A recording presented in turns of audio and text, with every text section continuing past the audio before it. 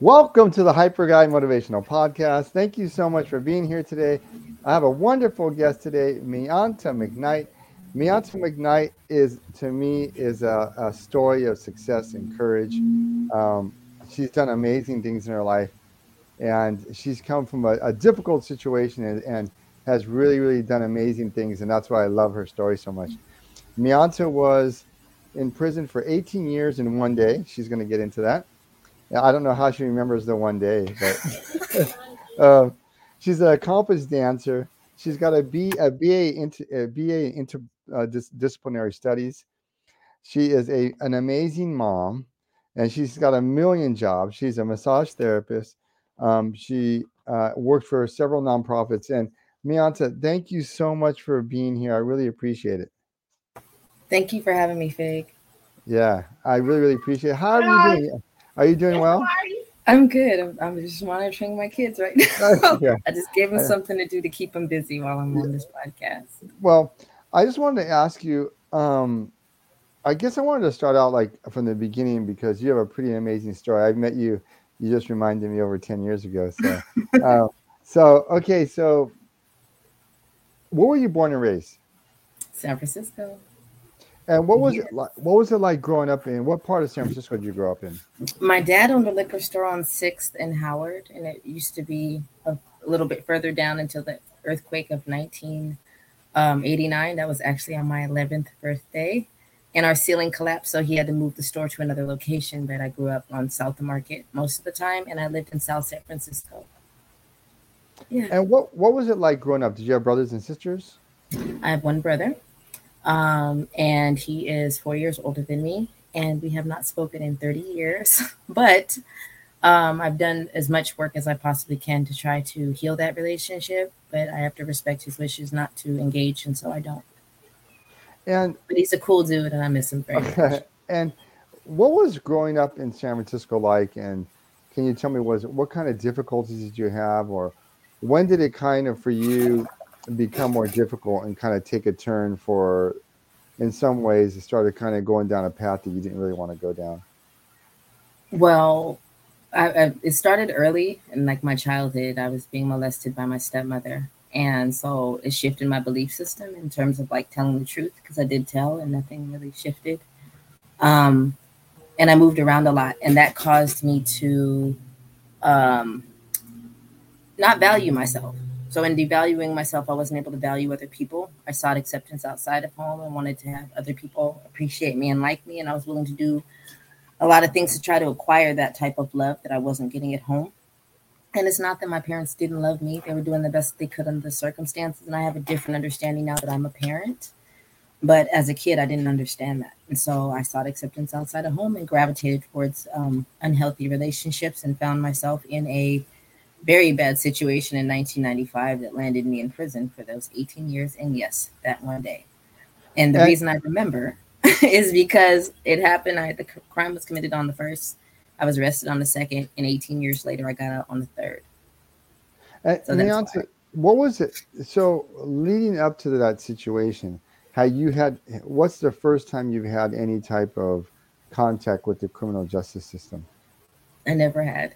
Never have been suspended, never been arrested, nothing. So it was a one time shot, and it was a very costly mistake. And yeah, yeah, So you went to prison because somebody lost their life over a situation where somebody lost their life.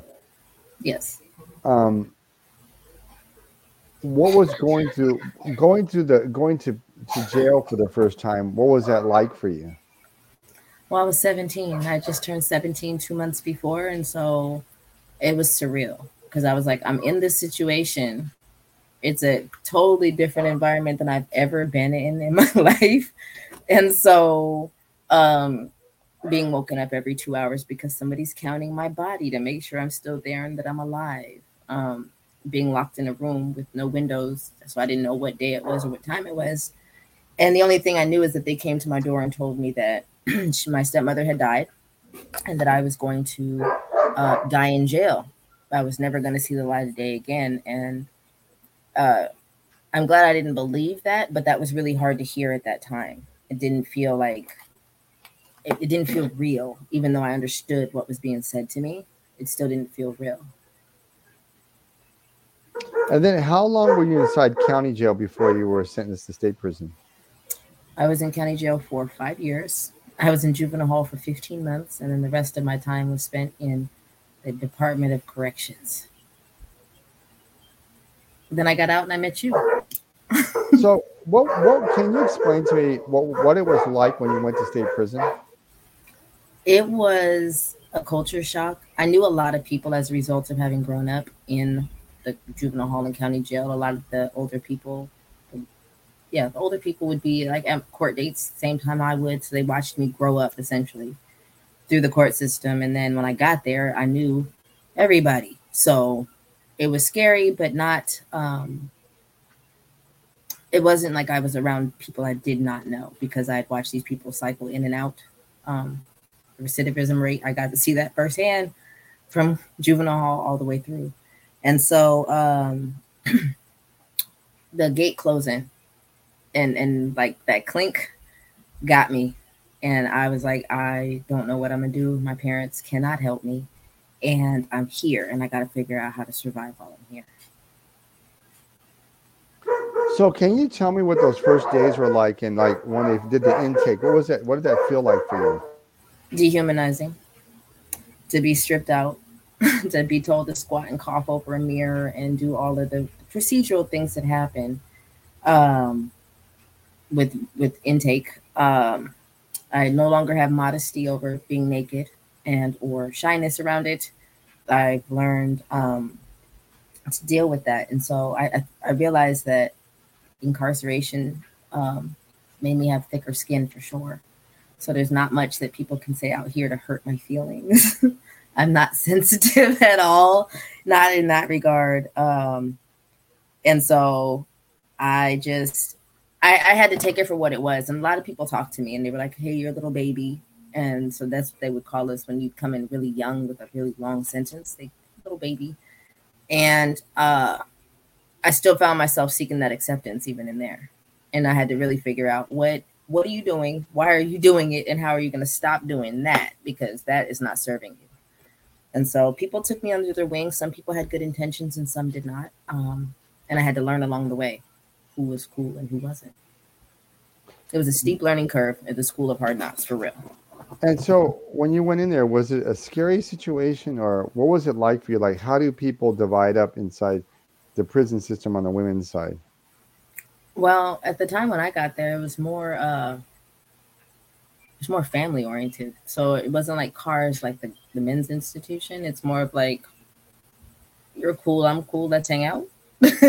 And we created families a lot of the time. So I had prison kids and I always wanted to be a mother. So me having real kids is ideal, because the young ones that were coming through that would happen to call me mom after being there for so long were like, well, what do I do? And how do I pass this test? And I want to do good, but I'm not sure where to begin. And they're going to see me as a punk. And I'm like, well, all the people that you are trying to prove yourself to, where are they now? Do they write you? Do they come visit you? They look out for your family? And some of them are like, no. I was like, so you need to do it for yourself. You don't have anything to prove to anybody else. And I think that in having that conversation with other people, I was also talking to myself.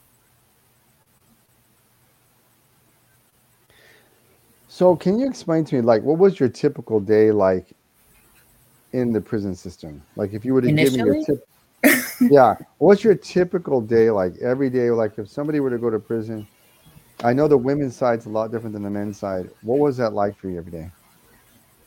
well, it depended. For me, I had to get up.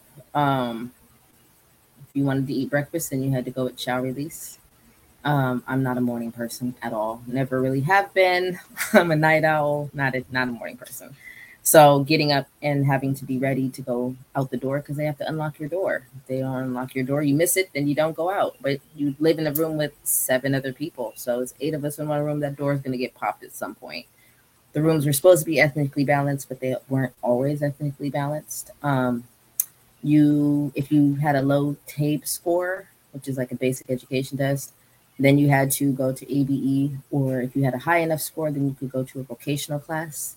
And I was in vocations, shortly after I got classified, because I had so much time, they made me close A, so I could not go behind work change for at least a year. And that all my county and juvenile hall time added up. And so they took me off of close A after classification the following year. And I was close B for a while. And so I was able to actually go and learn something instead of being a porter, following the cops around picking up confiscated items. That's what my job was, making 8 cents an hour. And so realizing that like restitution kicks in, that at the time it was, I think, 22% when I got there. And like trying to figure out how to survive, because I didn't have the family support that I needed. And so I had to either draw cards or um, figure it out. Can you explain what restitution is? Because I think most people don't know what restitution is. And Oh, so I don't remember what year this happened, but restitution is a law that was passed that you have to basically pay back for what you did. Pay the victim's family as well. They also have victim services too. So you have Marcy's law passed, where the denial period for board of parole hearings was 1, 2, 3, 4, 5 years, and it went to 3, 5, 7, 10, or 15, which is really scary for us because a denial could cost us 15 years of our life, on top of the life sentence. And so you had a choice to either tread lightly or become a product of your environment. I chose to tread lightly because I wanted to come home. I knew there was more to me than just being in there. So restitution is basically your fines that you have to pay back to society. so you were by yourself. There was nobody to help you inside. Were you just you're like you went in prison at 18 or 17? I went to jail at 17. I didn't make it to actual the big house, the penitentiary, until I was 21. And then that was just, I was shocked. I didn't know what to say. I was just shocked. And people told me what it was like, but it's different actually walking in it and being on the bus and being shackled with leg irons and belly chains. It's different. Changes you. And when you first went to the prison, how long did it take you to realize, or at any point in this process did you were thinking, what was your sentence? 15 to life. And in your own mind, when you processed that, did you think I'm going to be in here for life? On paper, I was. Like that, I thought, well, initially before I was sentenced, I thought like, oh, I'm a juvenile, I'll get out by the time I'm like 25. But no, I was being tried as an adult, so that was no longer an option. So I didn't I didn't really understand what the L on that meant. Not in the full capacity. I heard it and I was like, okay, I get it, but I don't. But as time went by, and guards and commissioners and people told us, like, the governors that were in place at that time were not letting people out.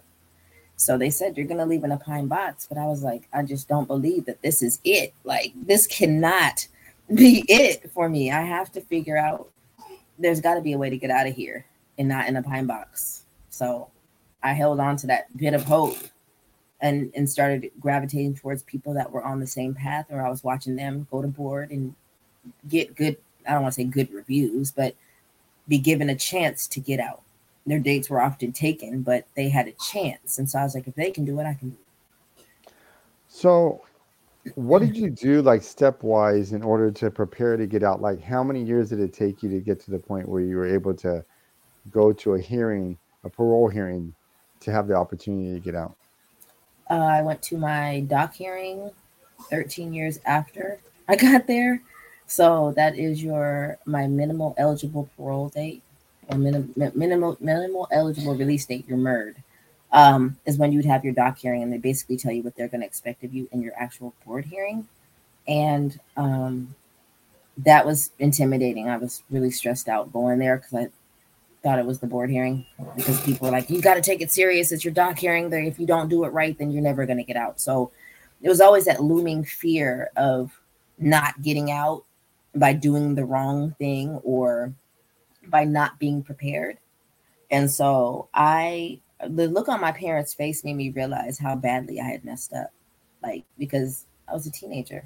I didn't get it. I thought I thought I was going to be more in trouble for actually committing the crime than anything. I was worried about being grounded, not going to jail. I was 17. So I wasn't thinking like, oh yeah, I'm going to jail. I was like, I don't know what's going to happen, but my parents are mad. And that bothered me more than anything else. And it's not that I didn't care about Betty. Of course I did. But I realized that looking at my parents' face and realizing what I had done to our family made me do things right, from juvenile hall to county to prison. So I was getting my GED in county jail. I got it. And then I was taking classes there. I didn't have a drug or alcohol problem, but I was still sitting in the classes because that's all that was offered.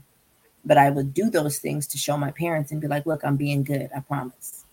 Because I felt like if I did not, that they were going to leave me there to die because I had already disappointed them enough. What was the most difficult and challenging time that you ever had in prison? Like, was there any one point where you gave up hope, or did you see people inside give up hope? I saw a lot of people give up hope. And there were many days where I woke up and I was like, this is hard. Like, I want to go home. I want to eat what I want to eat when I want to eat it. I want to wear what I want to wear. I don't want to have to worry about being issued 5 pairs of panties and 3 bras, or having to pick between a couple of pairs of shoes, or the state issue boots, or the ugly baseball shirts. So it's like looking at that, and I know that somebody lost their life, so I'm not saying that my comfort was more important, but being there, there wasn't really a way to be comfortable, and it wasn't meant to be. And so I just got through it the best that I could, like talking to my family, hanging out with people that could give me information to help me get to the point to get out. And in my head, living like this was not the end of me. Were there many? I want to ask you this: were there many hours of boredom? I'm never bored. And the reason I say that is because there's always something to do. Read a book, take a nap, do origami, paper mache, do something. I mean, it depends on what you're doing. And that's like with an example, like with the pandemic, when they said we were locked down, I was like, I don't know if that lockdown is going to be the same as the lockdown that I've experienced, but probably not. And so I'll be okay. And my mom was worried. She was like, oh, are you triggered? Are you institutionalized? I was like, no, I like being at home, actually, because my home is like, it's home. I've created a home for myself and for my children. So being here is not like being in a cell. Being here is not like I don't think I can leave. I've made it comfortable where I'm at because this is where I am. But it's home. It's where my heart is. And so I watched a lot of people give up hope. I saw people like that I used to hang out with either commit suicide or overdose, or there's a number of ways to exit, but I knew that there was more to life than just that. But it was sad. It was true. It was extremely traumatic. It was. It did not make me a better person. So I guess what made you stay so hopeful? Knowing that I was not put on this earth to be sitting in a cell somewhere. I knew that it was so much more for me than just that. And I had landed there for obvious reasons and the consequences thereof, but I felt like there was more to my life than just that. And there has been. And I knew it. I guess, Mianta, what did you miss the most when you think back on those times? And I know, obviously, losing all that time is really was significant for you, because I think you and I talked about that, and we'll talk about that later. But what was the most difficult thing, the things that you missed the most? I miss being able to be in nature. I did. I miss that a lot. I missed one of the people I missed most is my aunt. She passed while I was in there, and she was my favorite aunt. And knowing that I couldn't go to her funeral bothered me. My grandmother passed while I was there. She had been locked up in a mental institution my entire life. And so now as an adult, I realized, like, even back then I was like, family's important, but it's always been kind of like isolated. But learning more about people that were in my family that I lost while I was in there makes me feel closer to them. But it also makes me aware of how a lot of the things were generationally passed down. if that makes sense. And so, what was did you get a grant to get parole the first time you went to the board? Hell no. So, No, okay, I did not. so how long did it take you? How many times did you go to the board of parole hearings to get paroled? The third time I finally got out. But the only reason that happened was because my father came to the hearing. So I don't know if the DAs invited my dad to come because he was the victim's husband. So he had all rights to be there. He brought my aunt, he brought a cousin. And so they were sitting behind me in the hearing and they were going over the facts of the crime and the psych evaluations and all the details of that they used to And determine and, whether and, and how many years later was it at this point? I had been rolled over 3 years each time. So the first time 3 years, the second time 3 years, and the third time I was found suitable, but only because my dad said something. During the hearing, I had a commissioner that was trying to gaslight the shit out of me. And he was asking me questions. He was like, "You did it on purpose, didn't you? You know you did. Just admit you did." And I had been saying from the beginning the exact same story, the truth. It was an accident. And he was like, "Well," he felt like he was taking it personally. He was like angry, like throwing down his pen.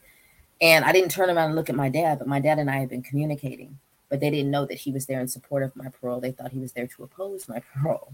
So when they got him to speak the victim's impact statement, he said, you said that we were coming here to see if Mianta had done anything new to like stay here. And she hasn't. She's come with binders and all types of things to show you where she's at and what she's doing. And we're here to support her parole. And you basically made me relive the details of the crime.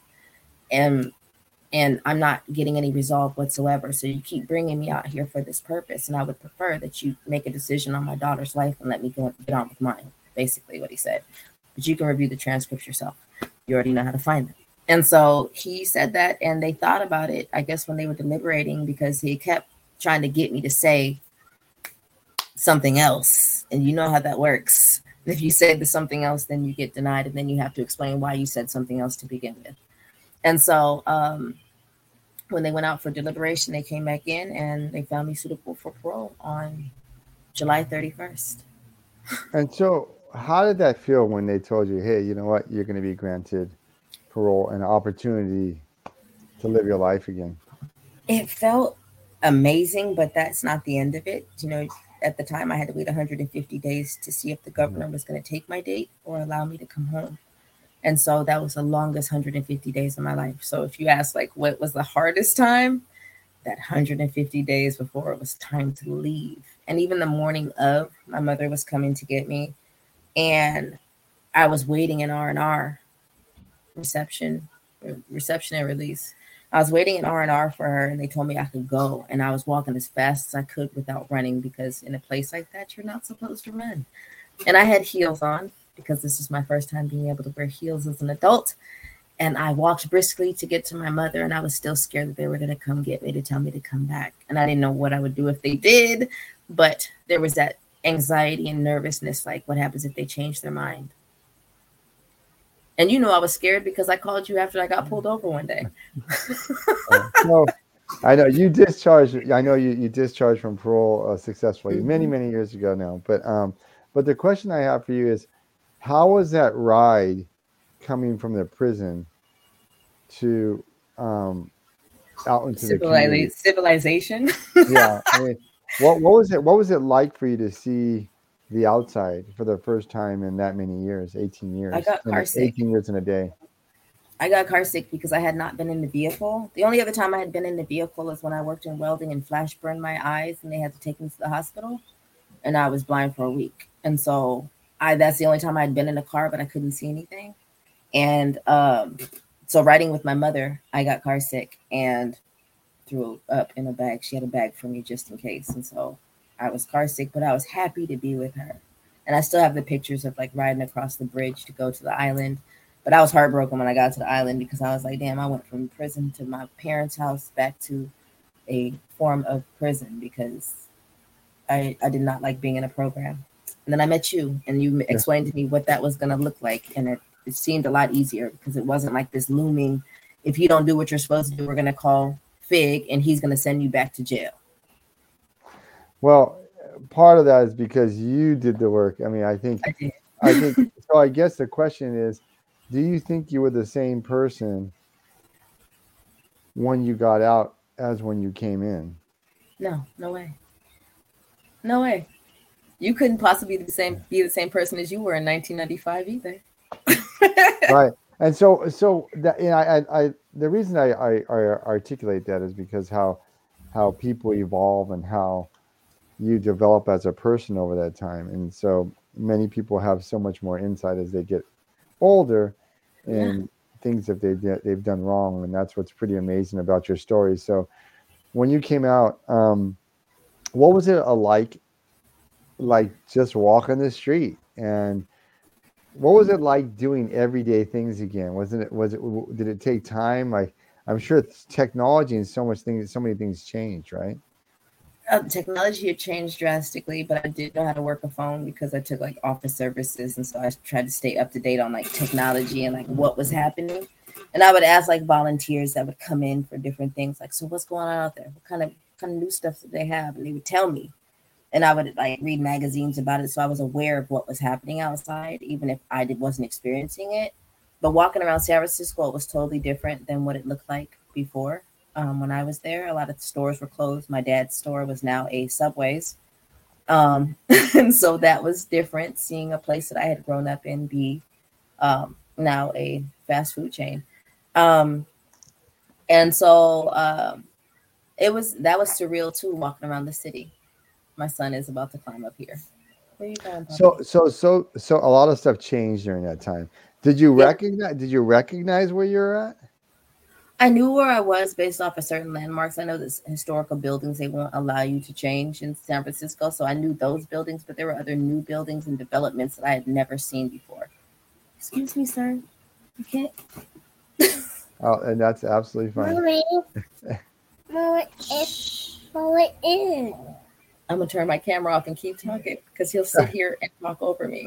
Mommy, what's that? Mommy, that. So, hold on one So, second, Fig. mhm.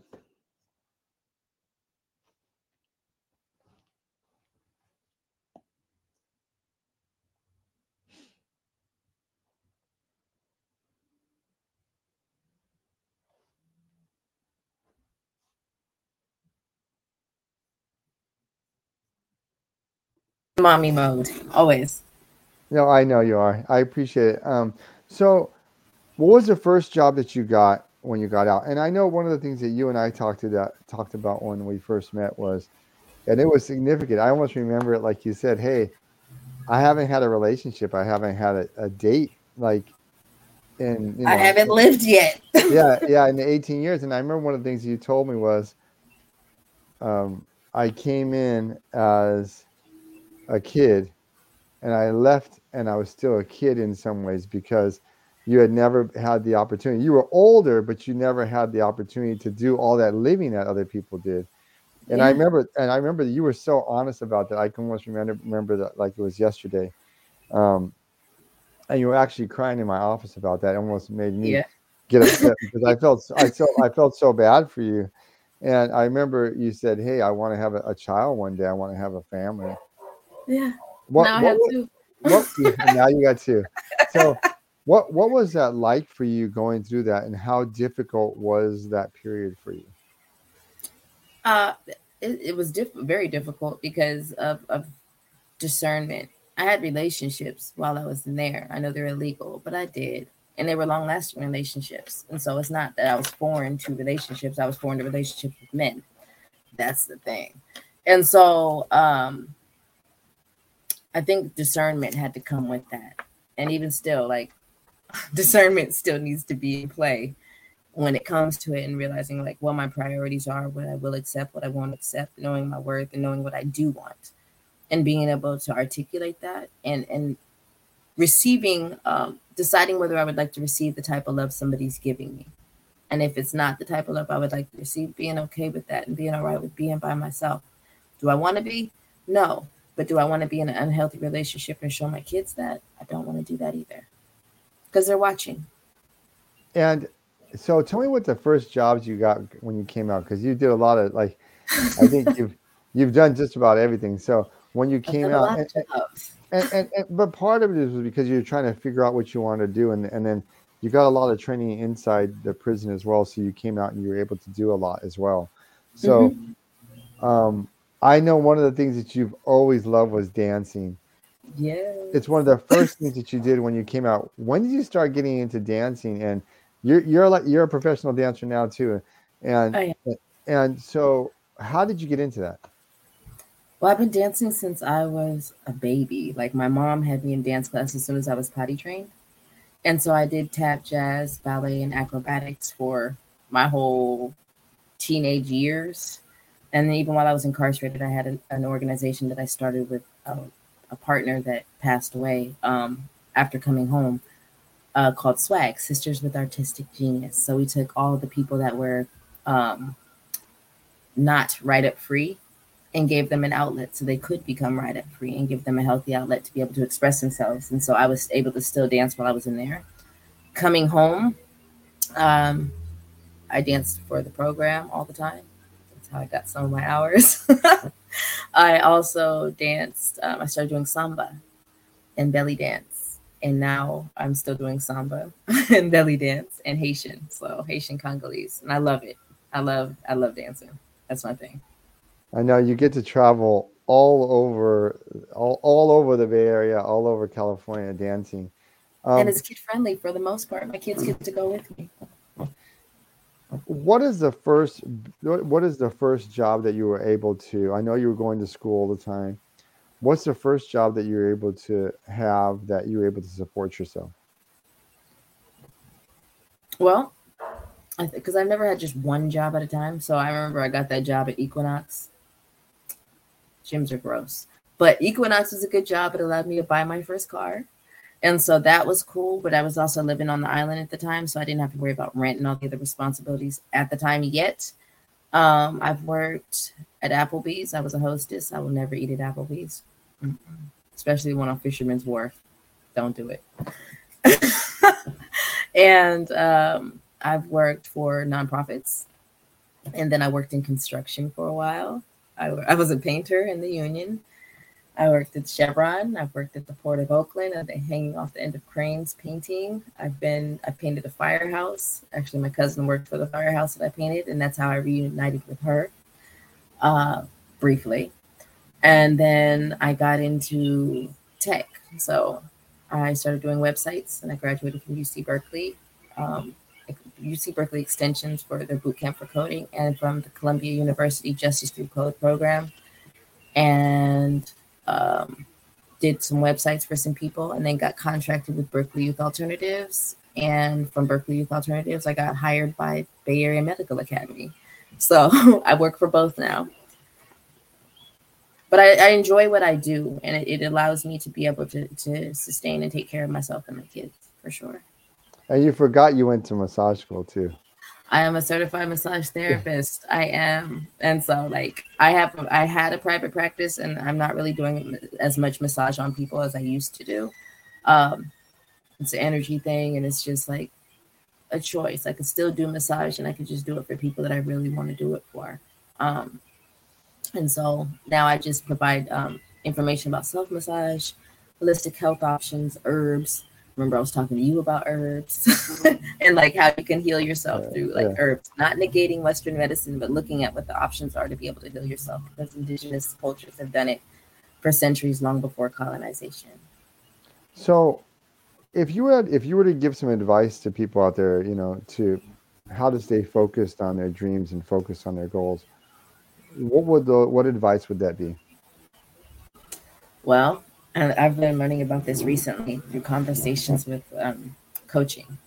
And so, heart based coaching is something that I'm doing right now. And it's helped me improve many of my relationships. So, the advice I would give is like, what value do you place on it? So, if you see your goals and the things that you want, how much value do you place on it, and what are you willing to do to get there? Who do you need to talk to? And it doesn't have to be all at once, but like, what's one thing that you could do every day to work towards that goal? Me staying out of trouble me going to getting my AS degree while I was in there, or the vocations, or whatever the motivation was at the time, I valued that much to be able to stick with it on good days, on bad days. And I think that's why now I don't know how to call out sick for work because there was no such thing as calling out sick in prison. You had to have a lay-in or be like, damn, you're dead for them not to make you go to work. And so I'm able to work through a lot of things, but I'm also learning about self-care of like being okay with doing nothing, with just watching a movie with my kids or taking a nap or saying no without an explanation and not feeling like I need to over explain to make people feel comfortable in my presence. Who are your inspirations in your life? My kids, they are for one, for sure. My friends and my family. Like my friends, my family, some of my family members are people that are self selected and have become family to me that were my friends to begin with. So we've been through some things, or they've been supportive of me during some things, or vice versa. And so each relationship nurtures itself. I have a numerologist friend that I adore, and like she's like a second mom. And I have my mother, and I have cousins that I talk to. I have like talk to you, Fig. You check in with me and be like, "How's it going? What are you doing?" And I'll be like, "I'm doing all right," or "This is what's going on. Do you know a resource for this?" And if you give it to me, I'm gonna go for it. And I think that that helps nurture my relationships, is that knowing that if somebody provides me with information or a resource to get to where I really want to be, that I'll take advantage of that fully to get to where I really want to be. Looking back on your life, I mean, do you ever think about the times that you were in prison? And when you think about those times, how do you process that now? It's a transferable skill. Honestly, it's become a transferable skill. So when I'm like in a work environment or out and about, I'm paying attention. I'm still paying attention. It's not as hyper vigilant as I first was when I got out, because my mom said my head was always on a swivel. It was always going, but I'm still very observant. I recognize that some of the people that I run into out here are very similar to the people I was with in there. And so I know how to maneuver in that situation instead of being like, I can't believe that happened. Yes, I can. I've seen it before. I recognize it and I can move on a lot quicker. And so a lot of things come up from prison daily. And I'll be like, or I'll, a couple of my friends that were in there with me, we walk into the grocery store and we'll look over and be like, girl, you see them cookies? Those are the duplex cookies.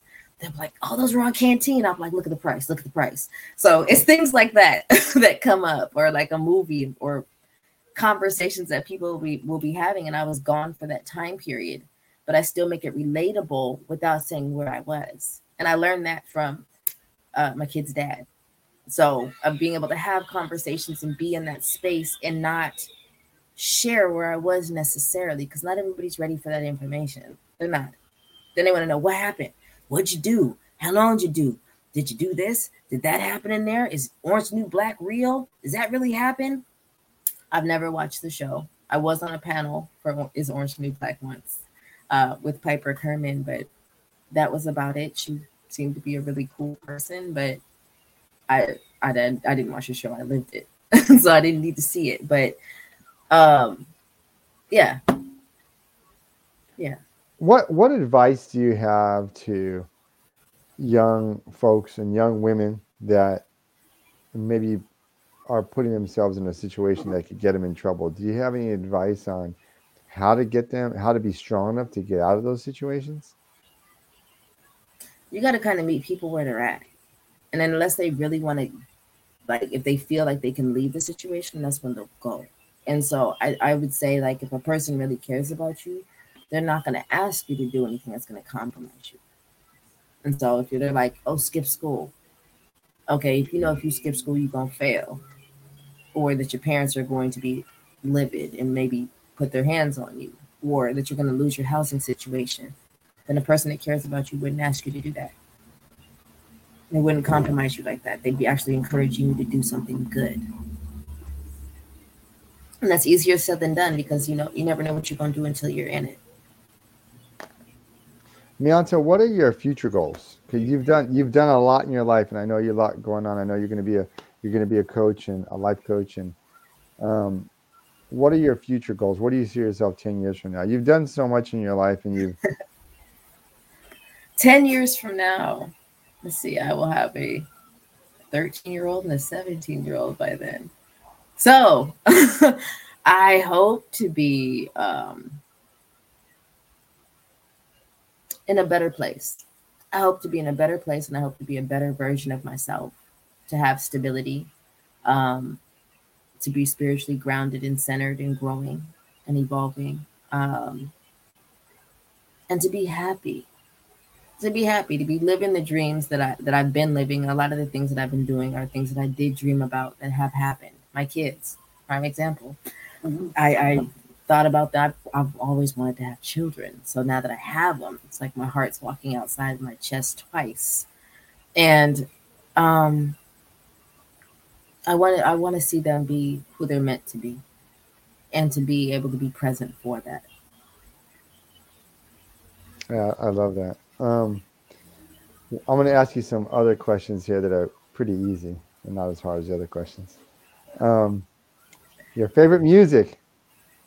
Oh, I love all music, but lately, actually, no, it's been a couple of years now. I listen to a lot of spiritual music, a lot of Orisha music, a lot of Haitian music, samba music for sure. I love the live drums. I like soca. I like rock too. So it depends. My mother's a violinist, so I listen to all types of music. Who's your favorite artist? I like J. Cole. I like Kendrick Lamar. I like a lot of people actually. Now that I'm thinking about it, I'm like, oh, I like that one too. Oh, I like that one too. Um, right now it's J. Cole and Kendrick Lamar, and I love Lupe Fiasco for sure. The cool, yeah. What is your favorite guilty pleasure food wise? It's been non-dairy ice cream lately. What It flavor? has. What flavor? What It flavor? depends. So I look for the non-dairy section, yeah, or uh, yeah, I'll look for the non-dairy kind, and Ben and Jerry's has a couple of cool ones. I had an avocado ice cream while I was in New Orleans, and that was good. And The caramel salted like ice cream, but it was made with avocado. It was good. favorite movie? Pirates of the Caribbean and Yeah. Black Panther. Oh yeah, I love it. You can't go wrong with that. He's from Can't go wrong. Oakland. He's from Yeah. Oakland. Well, you And, can't go wrong. and what do you want to be remembered by? Like in when like 100 years from now when people think of Mianta. I definitely don't want to be remembered for my incarceration, but I do want to be remembered for the impact that I had in people's lives, and to be able to be kept alive through those memories and those conversations, because you cease to exist when people stop talking about you. So I would hope they'd be saying good things and kind things, and that I impacted their life in a positive way, whether it's through dance, through my art, through massage, through coaching, through construction. I don't know. However, I impacted their life, I would hope it would be in a good way, and that it carries on through my kids. Yeah, and I know you have beautiful artwork too that you over the years you've done so much. Probably you forget some of it, but I've known you for a long time, so I've known some of the stuff that you've been doing. I can't probably list all the things that you've done, but, but I know you had an art gallery and you've done a bunch of stuff, additional stuff. I have. But Mianta, I want to thank you so much for taking the time to to give these wonderful words of wisdom. You are certainly a positive light. I've never see you really down. You always are really really up and smiling Thanks, Fig. I'll and be having yeah. my days.